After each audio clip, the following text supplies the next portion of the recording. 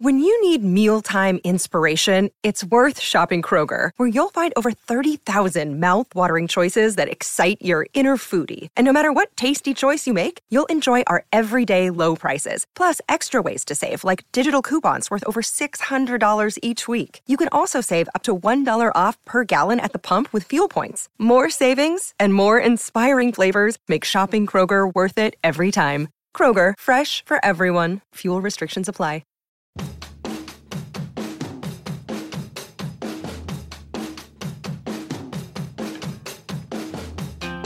You're listening to the Black and Gold Hockey Podcast with Marc Allred, Court Lalonde, and Rob Tomlin. You can subscribe and rate our show on Apple Podcasts, Google Play, Player.fm, SoundCloud.com, and Stitcher Radio.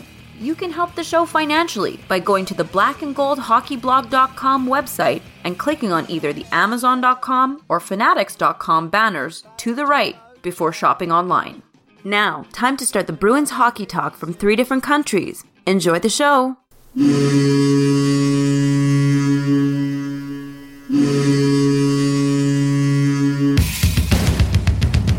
fights to keep it in. Does. Has it in the corner to Sanderson. Back in front to Orr. Shot. Scores! Bobby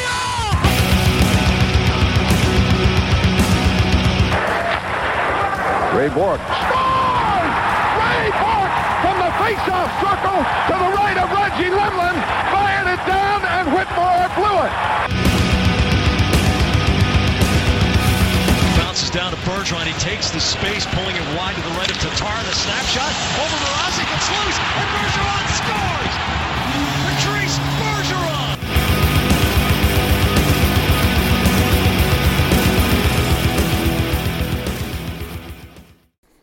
Hello, Bruins fans, and welcome back for episode 61 of the Black and Gold Hockey Podcast, brought to you by Grandstand Sports Network, the best seat in the house. We are back. This is an exciting time for the off-season. Our vacation time is officially over, and we are back on week-to-week episodes leading up to the NHL season, which starts in about 5 weeks. So we have 5 episodes to get you prepared, and we want to be your source for anything Boston Bruins news leading you up to the beginning of the year and obviously the preseason schedule. Rob, Court, welcome back. How are we doing? I'm good. I'm hoping everyone else is good too. I'm fantastic. I'm doing fine as well. Enjoying a nice Sunday afternoon. Yes. And I've just realised we get less of an off-season than the actual hockey players themselves. So, working hard as always. And I believe that I'm the only one of this trio that doesn't actually play golf. So, oh, wow. And you really? No golf? Yeah. I didn't have an off-season really at all then. Didn't get to play my golf. So, I have never been to a golf course.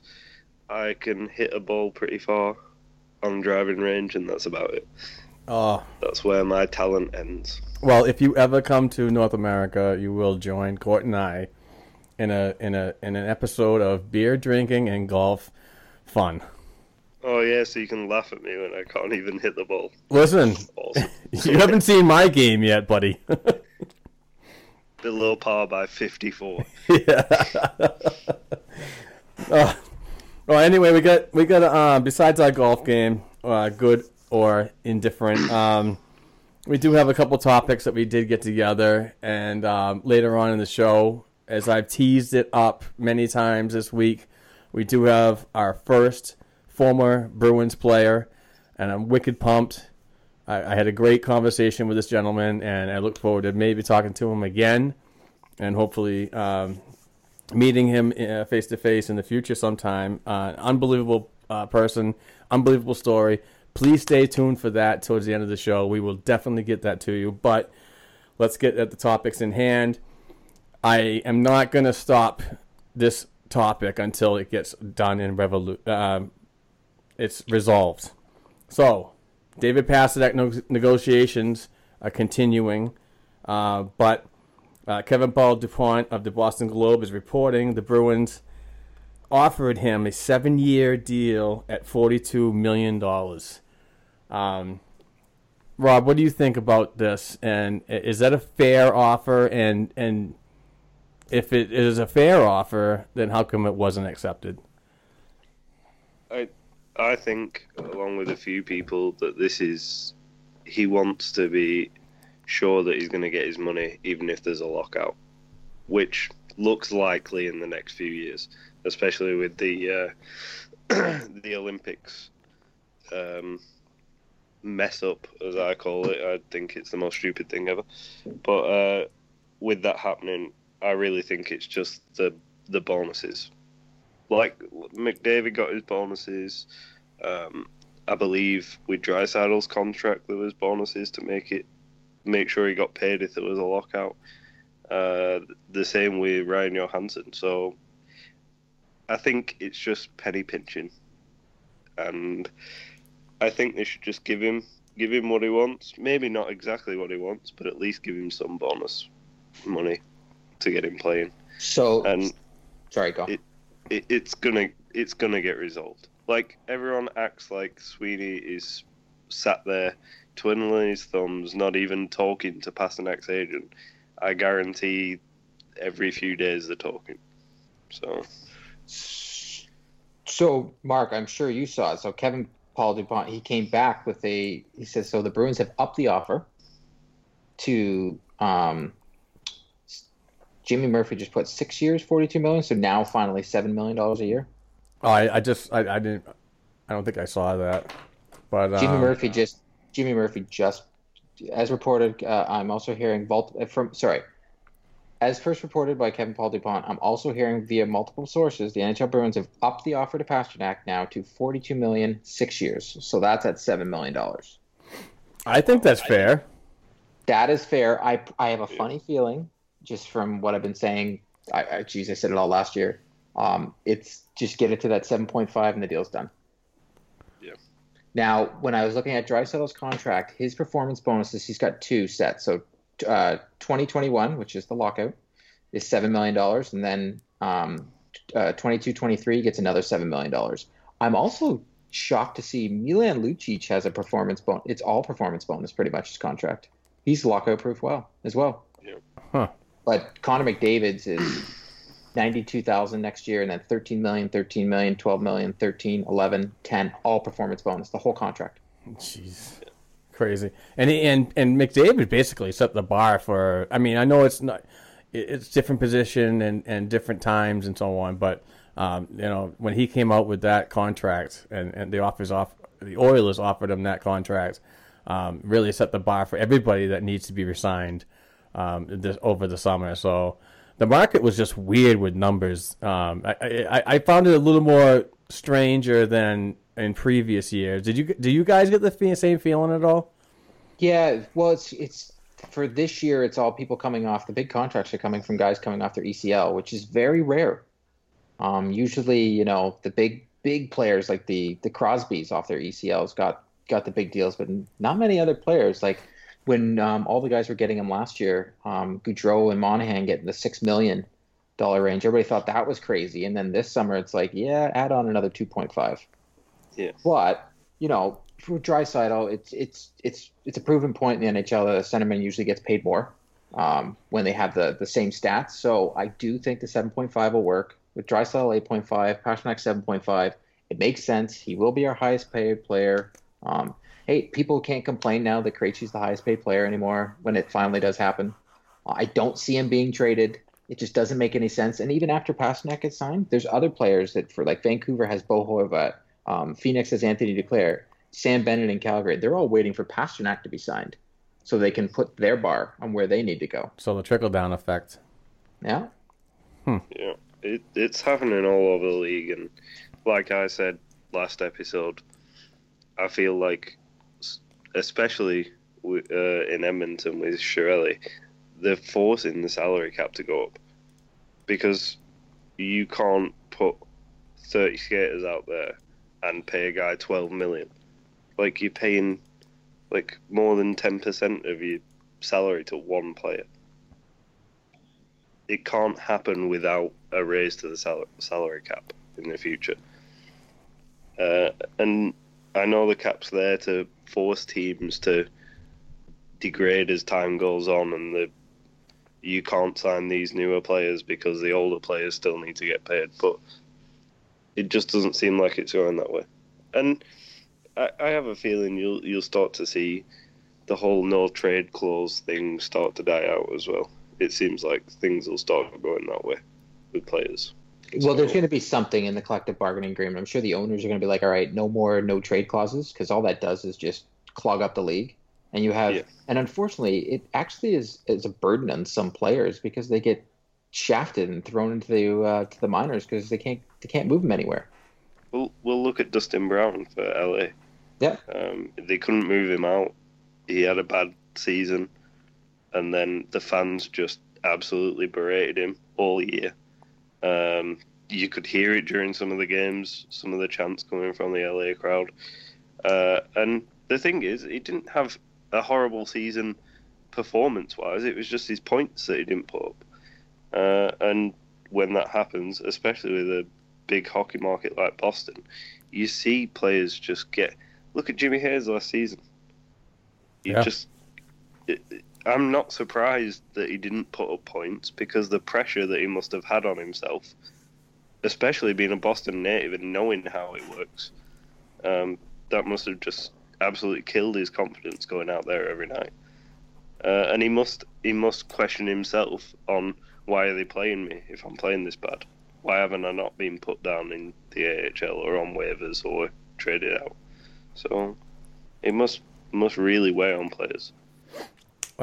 Speaking of Jimmy Hayes got a contract offer on a PTO with the New Jersey Devils recently, so it's good to see that him moving on to another team and potentially a decent team in New Jersey as they're rebuilding.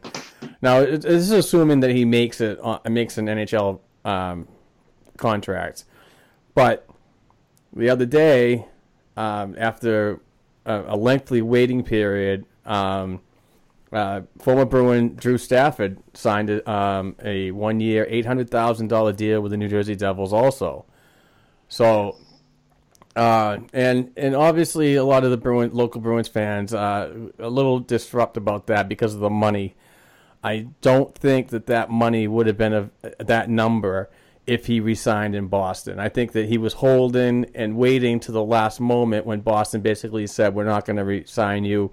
New Jersey was the next best thing to get on board, so he took the deal. I want to say it would have been at least $2 million more than what he made, than what he's going to make in New Jersey. Is that a fair assumption that basically he was kind of pushed into signing? Yeah, because he waited out his time in Boston after when free agency started. It seemed like he was waiting for an offer from the Bruins, probably turned down other teams as well. And then, like a lot of the guys this year, look at Iginla, look at Jágr, like they've waited out, and the league's going younger. So you get to the end of free agency and you've got to snap up whatever deal you can get. Yeah, he turned into this year's Lee Stempniak. Yeah, exactly. And great point, Court. But is it fair criticism of Bruins management that and some people have really beaten Bruins management for not bringing Stafford back at that number? But we don't know what the number is. It's always fair to be armchair GMs like we're doing right now, but who knows what his offer was from the Bruins, and who knows what he could have signed for the Bruins. There's a lot of times players take discounts to go somewhere. Stafford probably took this deal because his options were getting very limited. Like Vanek still hasn't signed. Jágr still hasn't signed. These guys are going to PTOs. Teams are looking at players at the age. Stafford's at 31, unfortunately, in the NHL. 31 is old. So when they get to that age, they get PTOs. And he just got offered $800,000, so he took it.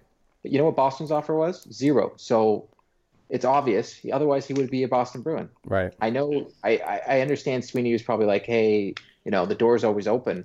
But if you look at the youth we have coming down the road, Stafford was here for a cup of coffee, people. Barely even a cup of coffee. He had half a cup. And you know what? A full season of him over the age of 31, he's not a fast skater. He is a piece that you get for the playoffs to play in your team for the rest of the playoffs, and you let him go. for an unrestricted. He was a perfect trade last year. We paid nothing to get him. It is what it is. He's not the type of player we need for a whole season. He had a good run, but we can put in youth you're going to cost the same that actually can grow with the team. He's not going to grow with the team.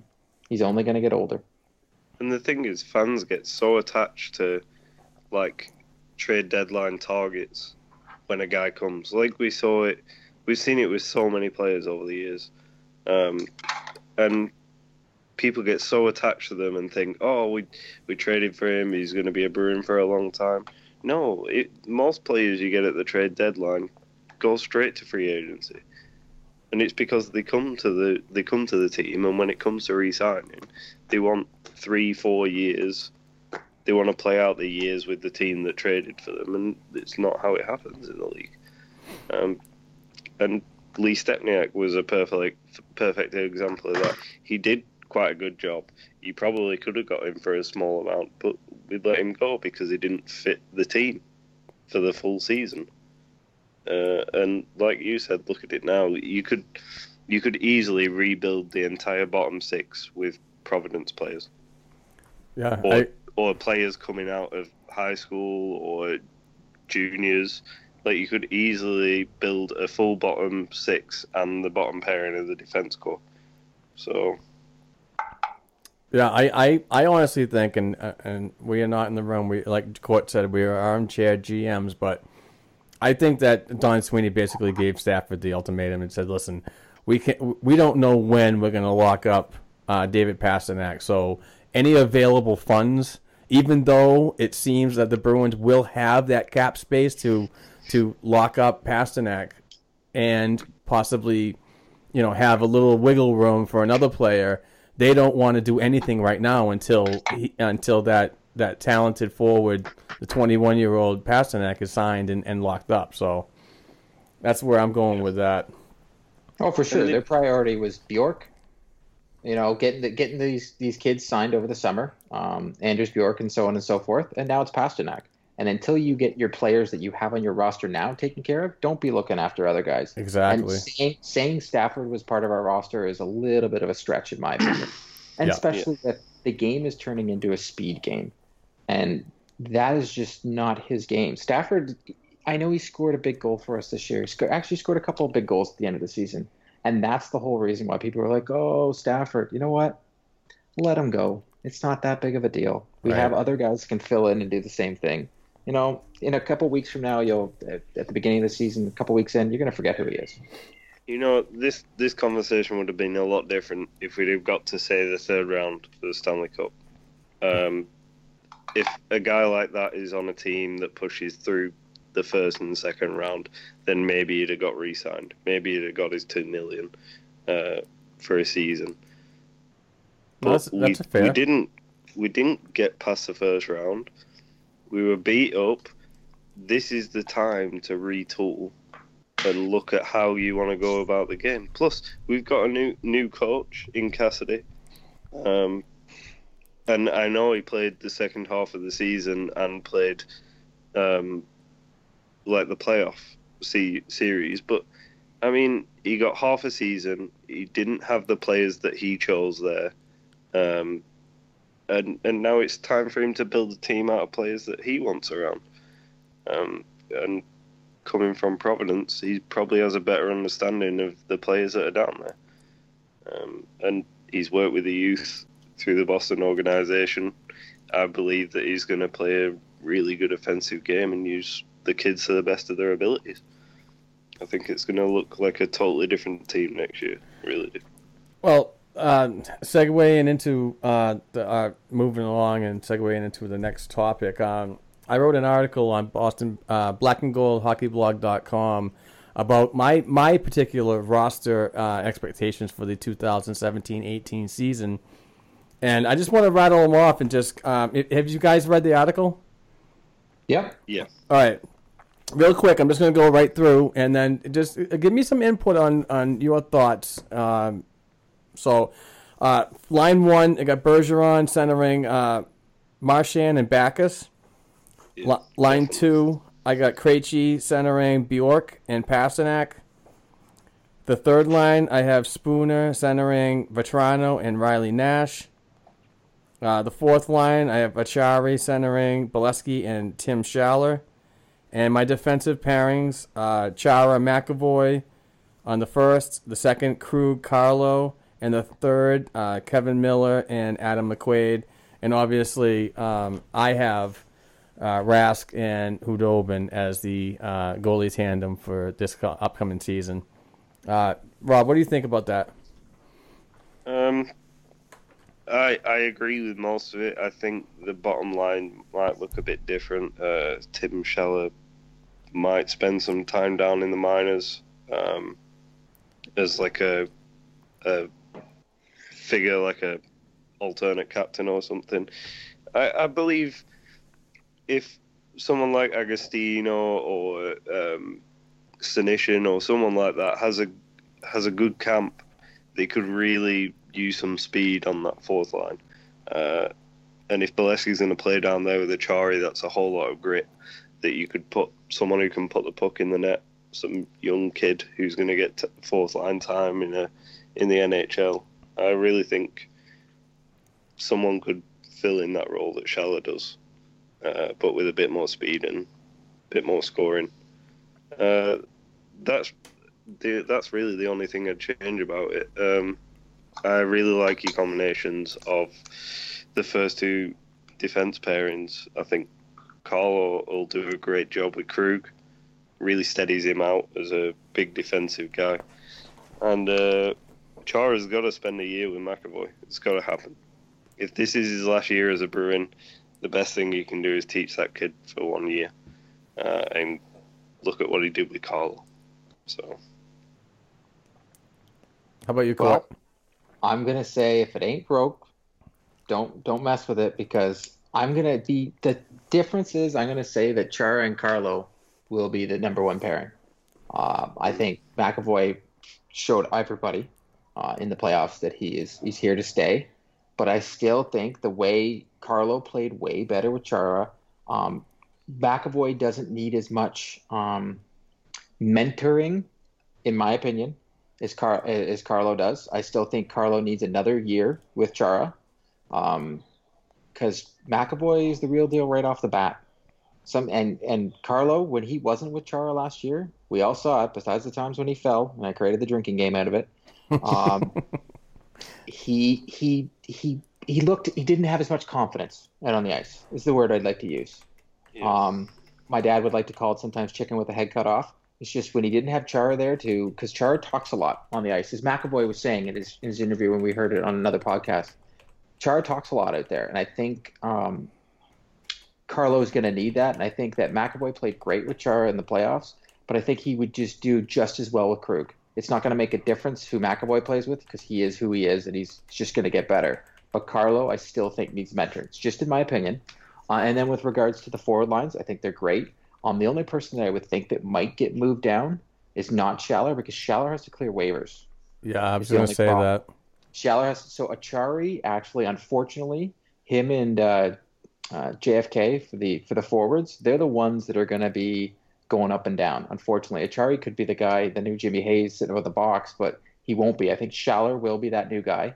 He won't be going down to Providence unless they send him at the beginning of the year, because Schaller's got to clear waivers. So Achari probably will get that spot. And I think, unfortunately for Schaller, he's got next year's his last year and then he's UFA.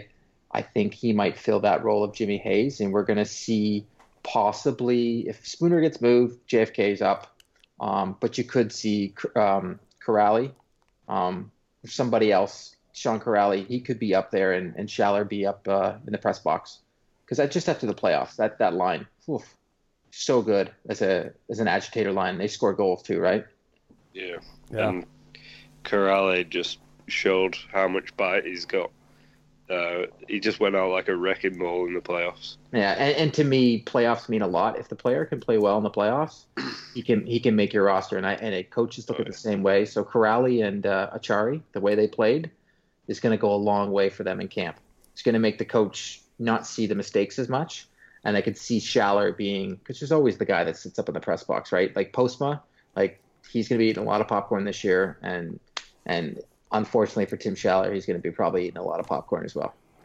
Now, when you're looking at my predictions for this 2017-18 Bruins season, what I'm basing heavily on the fact is that most of these guys have NHL contracts, and with Bjork being the only one on an ELC right now, also McAvoy, but and Carlo, yes, thank you, and Vetrano. And Vetrano. Boy, I'm nailing this one. I'm just so happy I have two great friends that got my back. So, hey, not easy stuff to remember, right? Especially at my age, right?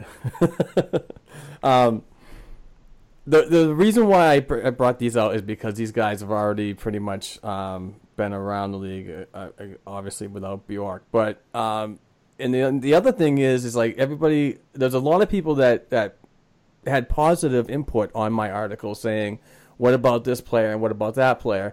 Well, here's my point about bringing in younger players for the first time in the league. It's just, if you didn't see Jimmy Hayes get waived last season, I'm on the strong assumption that the Bruins ownership are penny pinches when it comes to maximizing everything they can get out of a contract, regardless of where you go.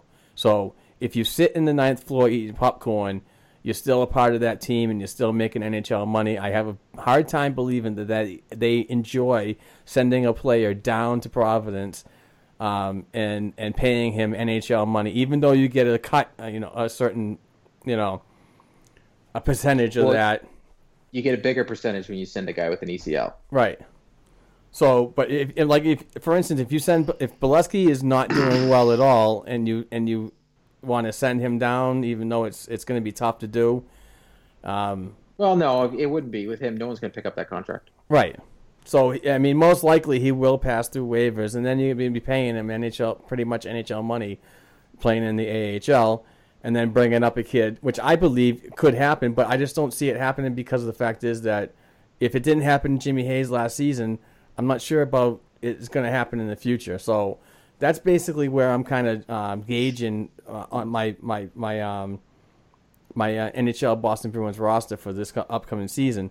I am going to come out with an article on the players that can challenge in camp for roster spots. Like I can see somebody going for like if Vetrano doesn't prove that he's got a better two-way game, I could see somebody coming in for him. Jake DeBrusk is a perfect example. Yeah, definitely. If Spooner doesn't produce, maybe it's a time to see a better sample size of JFK coming into that line. I mean, there's so many different scenarios that can be done, but I just wanted to touch on some of that. And we're forgetting our boy as well for the fourth line that I thought was going to make it, Gabriel. I'm a huge Gabriel fan. I love the kid. I love the way he plays, and I love his aggressive style. I just think I think he needs a full season in the AHL before. He's got that determination. As soon as he gets on his skates, he just goes like a wrecking ball all the way around the ring. He just, I'd love to see him in Boston this year, but I don't reckon it'll happen. Yeah, like out of the guys that are. Like I still think like Senyshyn, I know everybody loves him. I still think he'll be a Providence Bruin. He'll play NHL games this year. Still think he'll be Providence. I can see Heinen, Agostino, those and Corrali getting a really solid look in training camp. Sure. I see Spooner gone. JFK probably last year they're probably like, yeah, he's going to be there because they thought they wouldn't have Spooner, but they thought they could have moved him. Spooner goes, JFK slots in. That's an easy thing, but like Achari is the only one that can go up and down, and unfortunately, because he has a two-way deal, he will go up and down to let players from Providence come up and get a sniff this year. I'm telling you though, like without Bolesky and Hayes on Spooner's line, he's going to light it up this season. Let's hope so. And I hate it because they'll get to the end of the season and they'll go, yeah, we gave you $1 million last year and now you want $6 million. It's not going to happen. Bye-bye. So I kind of hope that it does so we can trade him at the deadline and $1 million contract for like playoff contender, yeah, you get a huge return if that guy's putting up numbers. Yeah, like I look at Spooner right now. He's 25 years old. He does have speed. He does have offensive potential. But I just look at what is coming up in the Bruins organization, and unfortunately, his time has passed. For Spooner to be a Bruin next year, he would need to play better than David Krejci this year, and that's not going to happen. So Spooner is expendable because your top two centers are Bergeron and Krejci. Spooner can't be a third-line center. He needs to be a second-line center on a not-so-good hockey club. And because you got more teams in the NHL next year with Vegas, Spooner will find a place somewhere. He'll get his 40 to 50 points every year and have a good, solid NHL career. Just unfortunately, I don't think it's going to be with the Boston Bruins. I think he's a good hockey player. I just think, unfortunately, looking at where he slots on the depth, he couldn't play wing when they tried it. It's just, unfortunately, he's got to go. Let's quickly call it. Which team takes Spooner from the Bruins this season? Well, someone was tweeting Vancouver, and it makes sense. Mm-hmm. Who do you think, Mark? I would have to say Vegas. I mean, I'm gonna go with someone close to that, Arizona. Oh, I think the swap with Declare makes too much sense. Declare doesn't like it out there. I think that could be something that happens if the Bruins lack scoring down the right side. But I mean, JFK and Declare and Bolesky on the third line, I wouldn't mind seeing that. I hate to break it to people, but I have a funny feeling if Spooner does get traded this year, it's for draft picks and futures. It's not going to be for any player that's coming on the roster. Yeah, I'm kind of on the same board, but that's just my opinion. If it's a package deal for like a defenseman or another forward, I'm all about that too. But I see value in both sides of the coin when it comes to Spooner. I can see a value on the team and a trade chip. Yeah, I love his speed. I love his offensive capabilities. It's just I look at the roster and I look at what's happening with JFK and all these guys coming up from the minors. You need to make room. Yeah, Danton Heinen, Ryan Fitzgerald even in a couple of years, Jonan Kopinen, like he played amazing. Yeah, I'm sorry, these guys are going to be taking these spots. Plus, if you look around the league, there's all those players that are coming in next year that are on ELCs that can probably play third line minutes. And if Spooner outproduces, then trade him for a guy who can be a second liner in the future. Maybe like four years down the line once Krejci or Bergeron's done. Yeah, it's just unfortunately, it's just the dominoes are not going to fall, and Krejci ain't going anywhere, and neither is Bergeron. So. Yeah, that's the thing. You just got to wait till their contracts are up. So. Last night, the NHL Network came out with the top defenseman rankings that they had done in the previous weeks with for centers and wings and goaltenders. They finally came out with their defenseman rankings, and no Bruins mentioned. Is anybody shocked or? No. I'm not overly either because it really isn't that explosive Bruins defenseman yet. Now. Yeah, I think that'll change next season. I think we'll see a certain someone on that. I'm not saying this certain somebody's going to win the Calder as the best defenseman. I already called that shot. I know you did, and I was just about to get to that, but I could definitely see him in the top 20 rankings next season when the NHL Network gets back to it. So I that wasn't a big shock to me as it was to a lot of other people. Like there was a few out there that said Chara should have been on that, and I kind of 3 years ago, sure. Yeah, I'm on board with that. Not these days when he's kind of slow and more of a mentorship right now in his tail end of his contract. But if the list was the top 20 defensemen that players around the league respect, Chara's in the top 10. Right. I'm guessing if it was the top 30, Torrey Krug makes the list, but it's the top 20, he doesn't make the list. I think because I didn't see this list, I'm guessing Erik Karlsson was number one. Oh shoot! I don't even have it. He was up there. Victor Hedman, Brent Burns, yeah. Drew Doughty. The usual top five. I love the fact all that mixed PK up. Subban was higher than Shea Weber, though. That was awesome. Yeah. All right. And Yossi was up there too. I am going to go from 20 to 1 real quickly. 20, Cam Fowler. 19, Ryan Ellis. 18, Mark Giordano. 17, Ryan McDonough. 16, Dougie Hamilton. 15, Kevin Shattenkirk. 14, Alex Pietrangelo. 13, Zach Werenski. 12, Dustin Byfuglien. 11, Oliver Ekman-Larsson. 10, Ryan Suter. 9, Shea Weber. 8, Chris Letang. 7, Roman Josi. 6, PK Subban. 5, Duncan Keith. 4, Victor Hedman. 3, Drew Doughty. 2, Brent Burns. And, of course, number 1, Erik Karlsson. Now, How did Schultz from Pittsburgh not make that list? Because he's not that good. Oh, are you kidding me? No. He was one of the best offensive defensemen last season. That's good for him. I'm sorry. I'm not a big fan. I think he was really good last year. But 3 of those guys are on Nashville. That's hilarious. And 2 of them former Predators, Suter and Weber. Defensive powerhouse of Nashville. I was saying the Bruins have drafted all these defensemen, and soon we will be that team that has the best defensemen. Yeah, and loses some of the best defensemen because you can't pay 8 guys to be top 4 defensemen. That's what happened in Nashville. But then again, you can't have too many good defensemen.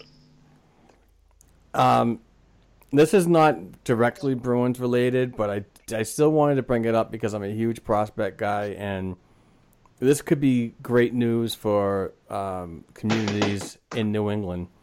I was listening to the Pipeline podcast, great program that Guy Flaming produces, and he had Moncton Wildcat radio analyst Mike Sanderson on the show talking about the Quebec Major Junior Hockey League is strongly interested in expanding to many New England communities, and I believe that they want to start with the state of Maine and bring back a team to Lewiston and possibly another one in the Portland area, Portland, Maine market. Lewiston did have a team a while ago. They were called the Lewiston Maniacs, and they had players such as Jonathan Bernier, and I forgot the other one, but they did have, and they were pretty successful. And one of the reasons why I think they folded, and I'm not sure if this is completely true, but it was the biggest reason was the border. They were having problems with players getting back and forth over the border. Some were being held for a while and missing games. So whether that be true or not, but what Mike Sanderson said that was amazing to me is that a lot of New England players, I mean, New England has become a hotbed for young talent. They want to go to the Quebec Major Junior Hockey League to play. They don't really want to go and play college. But the fact is that the travel and family and so on are so far away. So the league wants to cater to people like that, to players like that and families, and start teams down here in New England so you can go to these games and see them without doing the border thing and travel. So I thought that was kind of cool, and definitely if you have time and love the prospects, check out Mr. Fleming's The Pipeline Show on any podcatcher that's out there. It's an amazing podcast, and I learned so much from it. But there should definitely be a better junior program in the States. The one thing that I'd love to benefit from is, I don't get to Canada. I really haven't been in since I was like in my early 20s. But if this does happen, I mean, and the Bruins do select somebody from 2 or 3 players from the Quebec Major Junior Hockey League, and they come around to teams like areas like Massachusetts, New Hampshire, Maine, or Vermont. It's so easy for me to travel and go scouting for myself. So I'm kind of looking forward to stuff like that. It makes so much sense to not only move it just across the border, just move it all across America and add, like you have Ontario Hockey League and the QMJHL and everything. Maybe even expand to the States to add another branch to that. Yeah. But the only problem is, like you said, the travel. Things have changed a lot though, so it's probably a bit easier for players. But it'd be great to see. It really would. And following a team from closer to New England would be a lot easier for me. Because a lot of the junior things that I find online, it's either French, Canadian speaking, or it's really, really, really late at night for me. So yeah, to watch one in the States would be very good. Yep. Yeah. Hopefully that comes to fruition because I'm excited and I love minor league hockey in any development stage. So. Well, and I've got a ton of it. Yeah, I know, you lucky bastard. Yeah.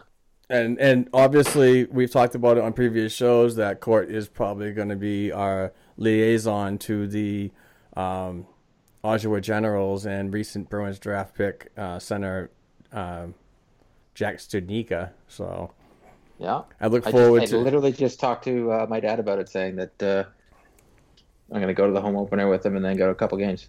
Excellent. So we definitely look forward to your insight and your overall feeling about how he plays and how he could be inserted into an NHL Bruins lineup in the future.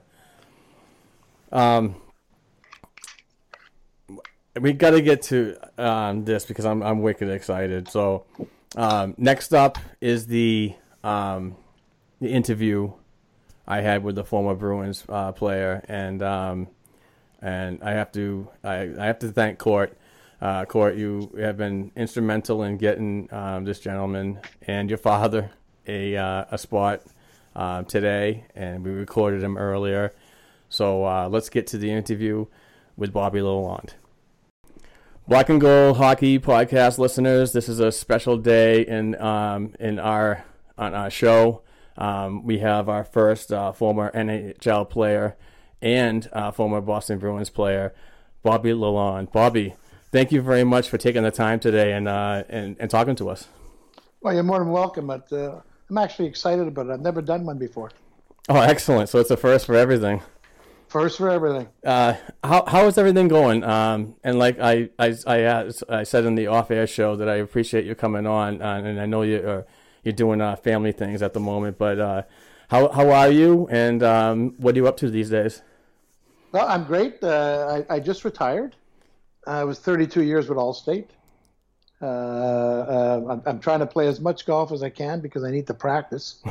But we've had a lot of rain this year, so my retirement year has been not as good as I was hoping it to be. But overall, no, I'm doing great. Excellent. How is the golf game?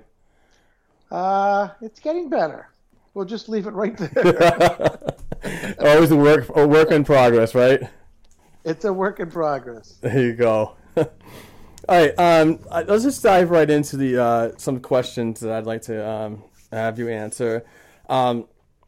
At what age did you start playing hockey while growing up in the Montreal, Quebec area? I believe I've got to look back at all this. I think I was around 6. Okay. Around 6. In fact, there's a funny story. My dad, I went out and played for this team. My dad didn't know I was playing for them. And I came back and he said, "How did you do? Did the team win or lose?" I said, "No, we won." "Well, how did you do?" I said, "We won 6-0, really." "So what did you do?" I said, "I got all 6 goals." So he looks at me and says, "No, you didn't. You couldn't have. You could." So he called the coach up, and the coach comes out to the house, and he said, "I got all this equipment for him. We want him on our team." Oh, that's awesome. That's awesome. It was different. Who inspired you to play the game, whether it was a family member or a player of your favorite team growing up? Well, I'm from Montreal, so naturally I was a Montreal Canadian fan at that time. And my favorite player at that time was naturally Henry Richard. Nice. Who I got to meet many, many times over the years. And he was a great man, a great player, and he's a great legend in hockey himself. Yeah, great ambassador to the game. Yep. Absolutely. Tell me about your experience in the Quebec Junior Hockey League with the Shawinigan Bruins, where you posted 58 points in 44 games, ultimately getting noticed by the Ontario Hockey Association's Montreal Junior Canadiens, where you took off at a higher level, scoring 255 points in only 169 games. Different times back then, but Shawinigan, I love Shawinigan, but I was very young. I think I was 14 or 15 at the time, so I wasn't really sure what was going on at that time. But the Montreal Junior Canadiens had Claude Ruel and Eric Taylor. They were the scouts for Montreal, and my dad knew one of them, Eric Taylor. They came to Shawinigan to watch me play, and during my end of that year, in the summer, they came to the house and they wanted me to come to Montreal, but I was still owned by Shawinigan. So they had to make these deals at that time, and I eventually ended up playing for the Junior Canadiens for 3 years, which was an experience all by itself. I mean, you go to the game and you got 17,000, 18,000 a night at the game. It was crazy. That's amazing. Absolutely. It really was. So you definitely transitioned well to the different league and the higher level. You can definitely see that in your point total. I played with a lot of good hockey players. So that junior team, the 68-69 Memorial Cup team, we went in with 11 rookies. We were picked to finish last, and we didn't lose too many games. And out of that team, I think 15 of us made the NHL. So it was a darn good hockey club. Wow, sounds like it. Going up to your draft year, where were you and what were you doing, or what was going through your head in 1971 amateur draft when you were selected by the National Hockey League's Vancouver Canucks in the second round? Yeah, go ahead. Oh, I'm sorry, but just especially having an explosive year in your last year with the Junior Canadiens, posting 127 points in 61 games. So what was going through your head were you at the NHL draft at that time? I was. We were at the Queen Elizabeth Hotel in Montreal, but the draft at that time really, like the year before, it was new. Because prior to that, the Montreal Canadiens owned the first two French-Canadian players in the draft, no matter where they were coming from. So it was all new. I remember when Gilbert Perreault, who I was fortunate enough to play with in 68, 69, he was picked by Buffalo, but Vancouver thought they had him because of the spin of the wheel. And it was controversial there for a while, but he ended up going to Buffalo because they realized the wheel was on, I think, number 2 or whatever it was at that time. And then I can't remember who went to Vancouver. I think, if anything, I think he's the general manager of Florida. Dale Talon. Dale Talon, okay. Yeah, so Dale went to Vancouver, and Dale was a good hockey player too, but he wasn't Gilbert Perreault. I mean, right. There was only one Gilbert Perreault, and he's an incredible talent. But the draft was new back then. I mean, we were all sitting down. We didn't know what to expect, if you want the truth. We had no idea. We were told to go, and we took it from there. So it was a totally different experience, more or less. Totally. Yeah. Yeah, we didn't have agents. We didn't know. None of that was part of it. Like once I went to Vancouver, I had an agent. But I mean, prior to the draft, we didn't have anybody. Right. We didn't know any. Actually, we didn't know any better. Yeah, it's definitely not like today's days when you pretty much get an agent when you're 14, 15, or 16 years old in the Canadian juniors. Yeah, they're going after them early. They signed them early because the money today is just slightly different than money back in my day. Slightly different. I mean, you could buy a franchise for $3 million. $3 million now gets you a hockey player. Right. After playing for Vancouver in the organization for a better part of 6 years, how did you feel when the Canucks left you unprotected in 1977 when the expansion draft and Atlanta Flames organization claimed you?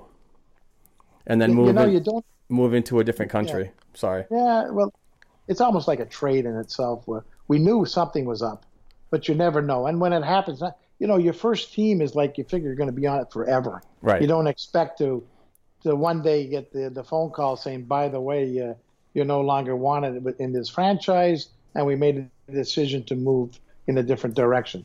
I think that word "move in a different direction" is used an awful lot in the NHL, especially for coaches more than anything else probably today. But I mean, I did not, it was a shock naturally, like anything else. But everything worked out. I mean, things work out for the better sometimes. It's probably the best thing I did at that time. I got to play in Atlanta. We had a good team in Atlanta. We did well in Atlanta, and it brought me to Boston. So I can't complain about it. It's a great segue into my next question, coming to Boston. As a National Hockey League player, how was the experience when your respected teams came into the old Boston Garden? As in, you're the visitor, you're always going to be the bad guy. But how was the feeling of the crowd and the smaller rink? Well, I think the smaller, we go to Montreal and the big rink, and we always struggle with Montreal and the big rink. And then they would come to our home rink and the Gardens in Boston, and they would struggle in the small rink because they couldn't use all the speed that they had. I think it was especially for our defense in Boston, playing in the small rink was a lot better than playing in the big rink because they didn't have as much ice to cover. But I love playing in that rink. I mean, and the fans, it's almost like they were on top of you. I mean, if you hiccup, they knew, he just hiccuped. I mean, it was amazing. I mean, we had the group up on top. We used to call them the gallery gods. I mean, there wasn't a minute in the game that you didn't know they were there. They were so loud. Yeah, I remember going to the old Garden back in the day, and I do remember what you're saying, that the stands, I mean the upper levels were basically hanging over the ice, over the ice. I do remember the gallery gods because they were always banging on the air conditioning unit. Yeah. But it was a lot of fun. I enjoyed my years in Boston. We lived there for quite a while, and it was great. I don't watch a lot of hockey anymore, but I'm still once a Bruin, always a Bruin. Absolutely, we love hearing that. In 1979, when you were traded to Boston for future considerations, how was the experience playing as the good guy now, but also playing under the familiar voice of Fred Creighton, who was previously the bench boss for your team in Atlanta? Freddie was a great coach. He was a tough coach, though. He was old school. He's a lot like Babcock. When I look at Babcock, he's old school, and he brings young coaches in to help him out. But Freddie was a tough coach, hockey man. He knew the game. I was fortunate enough that he respected my abilities to bring me to Boston, and I think it worked out for everybody at that time. This one is an intriguing question to me because it's about a player, and I'm sure you're going to have great words about this gentleman because I've met him several times, and he's always a class act. But after hearing so much buildup about defenseman Ray Bourque, who was also born in the Montreal area, how was it for you to see him, first off, and also play with him and just be that teammate the way that everybody knows he is to be that class act? He was an incredible talent. I mean, we all know that. And he was a great talent on the ice and off the ice. Ray never changed. Ray was on, Ray was off. I mean, he was one person. He was like the guy next door to you. You would never know he was the great player he was. And great players, that's the way they are. And I remember the first time I went on the ice and practiced with him, I remember turn around to Cash and said, Cash, I think we're going to win a few games this year. Take a look at this kid. I mean, he was amazing. I mean, he was powerful, strong. I mean, there wasn't anything that he didn't do wrong. Yeah, I mean, I grew up watching him. I've seen most of his games throughout my life, and just a remarkable player. The vision that he had to transition the puck out of the zone and find a player up ice for that stretch pass before he got the 2-line offside pass. But Just amazing. But, you know, when he went to Colorado and he won the Cup, I sat down there and I think I was crying. I was so happy for him. It was crazy. Yeah. Because he so much deserved that. Absolutely. It was definitely an emotional time for him and Bruins fans back in Boston. Yeah, it certainly was. After your NHL career was seemingly winding down, you appeared in 19 games, posting 17 points for the CHL's Oklahoma City Stars, and one game for the Calgary Flames before packing it up to Europe for the HC Davos team. How was that experience from going to a North American professional experience to moving over to a bigger ice and different European game? Yeah, I didn't. First of all, I enjoyed. I was always considered a skater when I played, so the bigger ice was fine with me.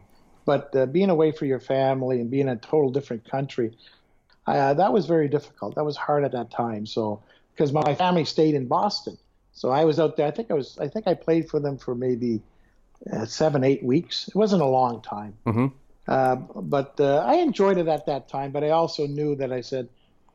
Playing in the NHL and then going playing there was like night and day. It just wasn't the same for me anymore. I kind of lost my desire to be the player I was before. So I knew it was time for me to just pack it in. And doing some research on you and your career towards the end, did you have knee problems at all? I did. My right knee was always a bit of an issue because I had ripped it up back in 75, 76. And back then we didn't have the technology you have today for operations or knee injuries or shoulder, whatever injury you may have. So back then I had the knee basically stapled back together again. Oh. So there was always issues with the knee. Oh, the visual. Jeez. That's terrible. Well, you look at Bobby. I mean, Bobby Orr. I mean, look how many. He had a road map on one of his legs. Oh, yeah. They would never have done that today. Right. Which meant his career would have been extended many, many more years. And the numbers that you would see would have been double. Oh, yeah, easily. He's still, in my mind, the greatest player ever. Oh, yeah. I still, today, I watch constant videos of him. I wasn't alive when he played, but...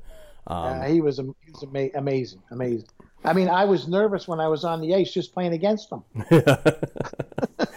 I can imagine seeing that guy come up and just gathering speed through the.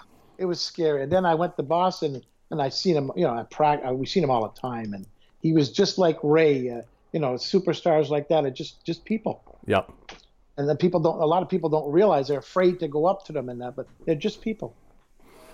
As a player known for skill and speed, being only 5'5", how did you overcome the odds of being the smallest player of your time and playing a game filled with giants, seemingly? I mean, you've got to take what God gave you, and I took my speed and my skill set, and I used it for myself. You've got to know where the ice. You got to know the ice itself. You got to know your opponents you're playing against.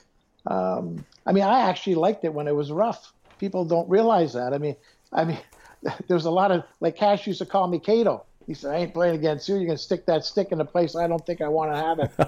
I mean, like you come in the ice, I'd come off the ice and Cato, you did it again. So, I mean, you get the respect. I mean, I played 11 years. So, I mean, my first couple of years, it's always, they test you. But after that, I wasn't tested that much because they knew I was there to stay for a while. Nice. That's awesome.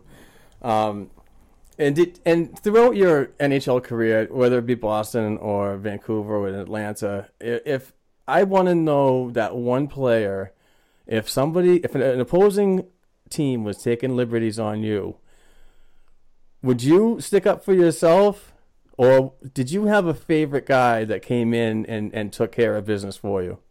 No, back in those days, you got to remember, we didn't have.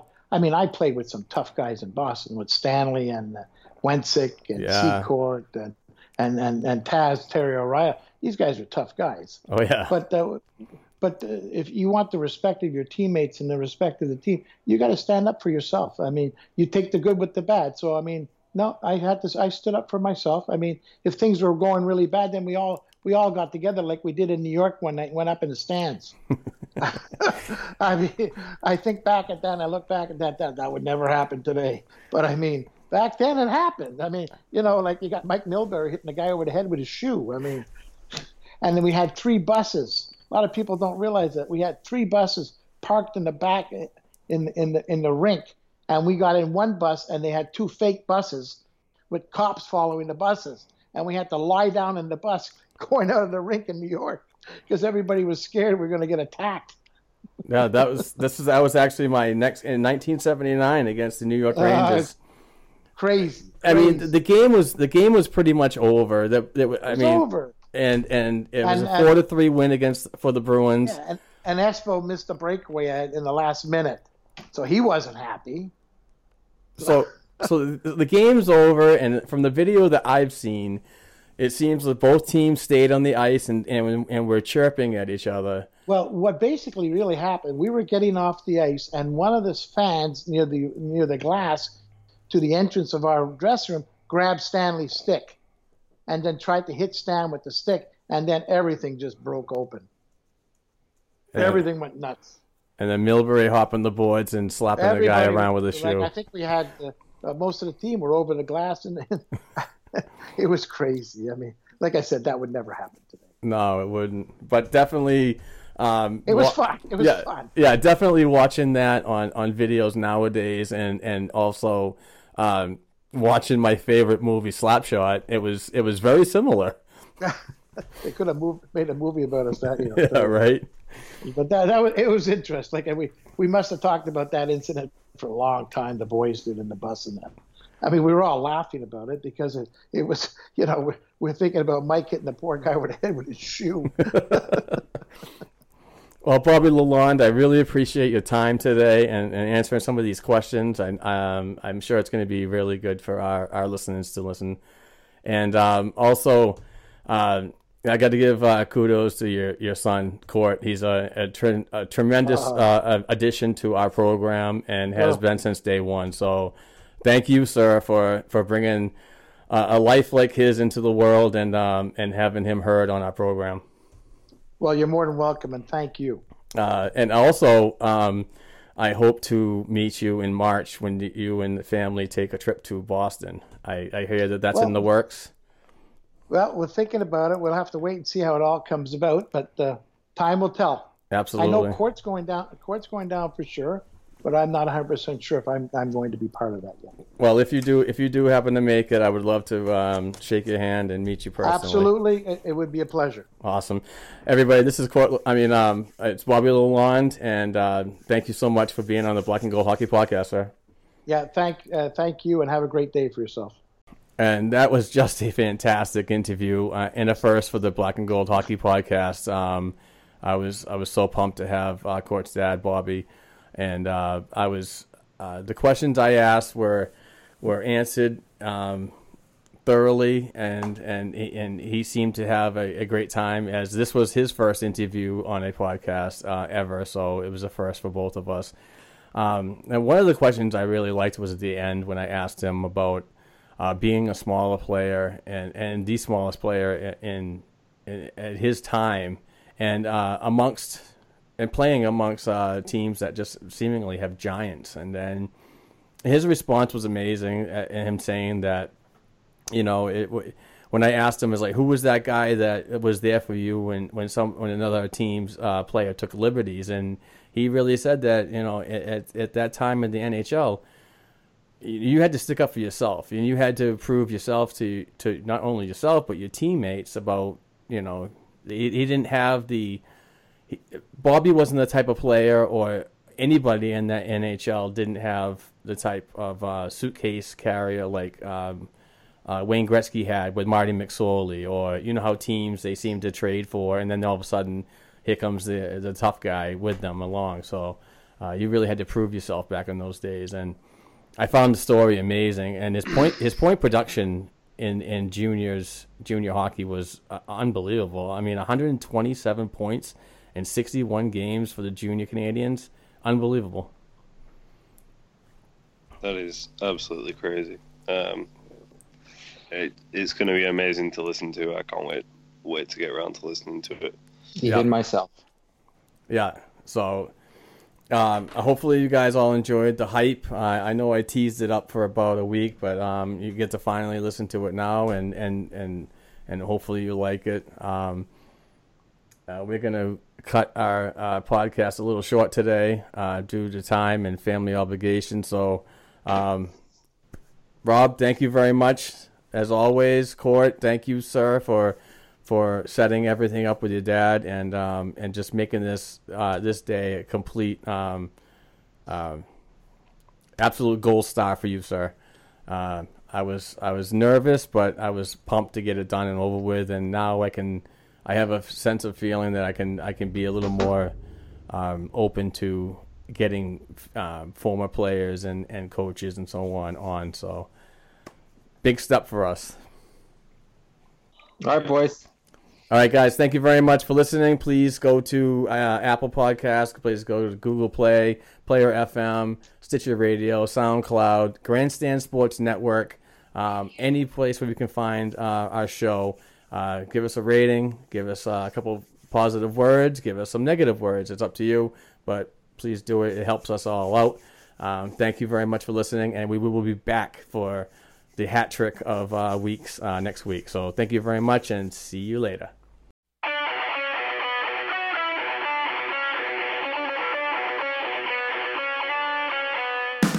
Thanks for tuning in to this week's show. You can follow the guys on Twitter at blackandgold277, at Court Lalonde, and at Rob40Bruins. You can also send us an email to the show's account at blackandgoldhockeyblog@gmail.com.